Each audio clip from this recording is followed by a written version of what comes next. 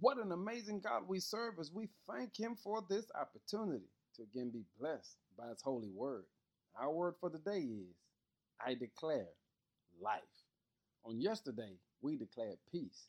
But the only reason we can declare peace is because we have a God that will give us life. In John 10 and 10, it says, the thief's purpose is to steal, kill, and destroy. My purpose is to give them a rich and satisfying life.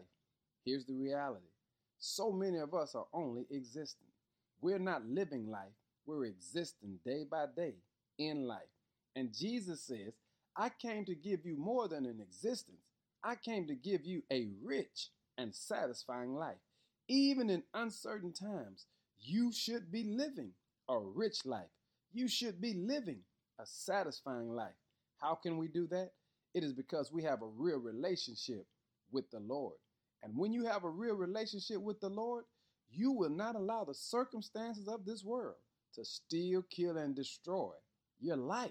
So today, I want to challenge you to enjoy the life that God has given you. Anything that drains you, anything that brings you down, walk away from that. That's what's stealing, killing, and destroying that which God has given you. But if you stay in Christ, if you stay connected to the Word, here's what you discover. The whole world can be in chaos, and you can still be living a rich and satisfying life. You want to know why? Because I declare life. That's what Jesus gave me. Life, life, life.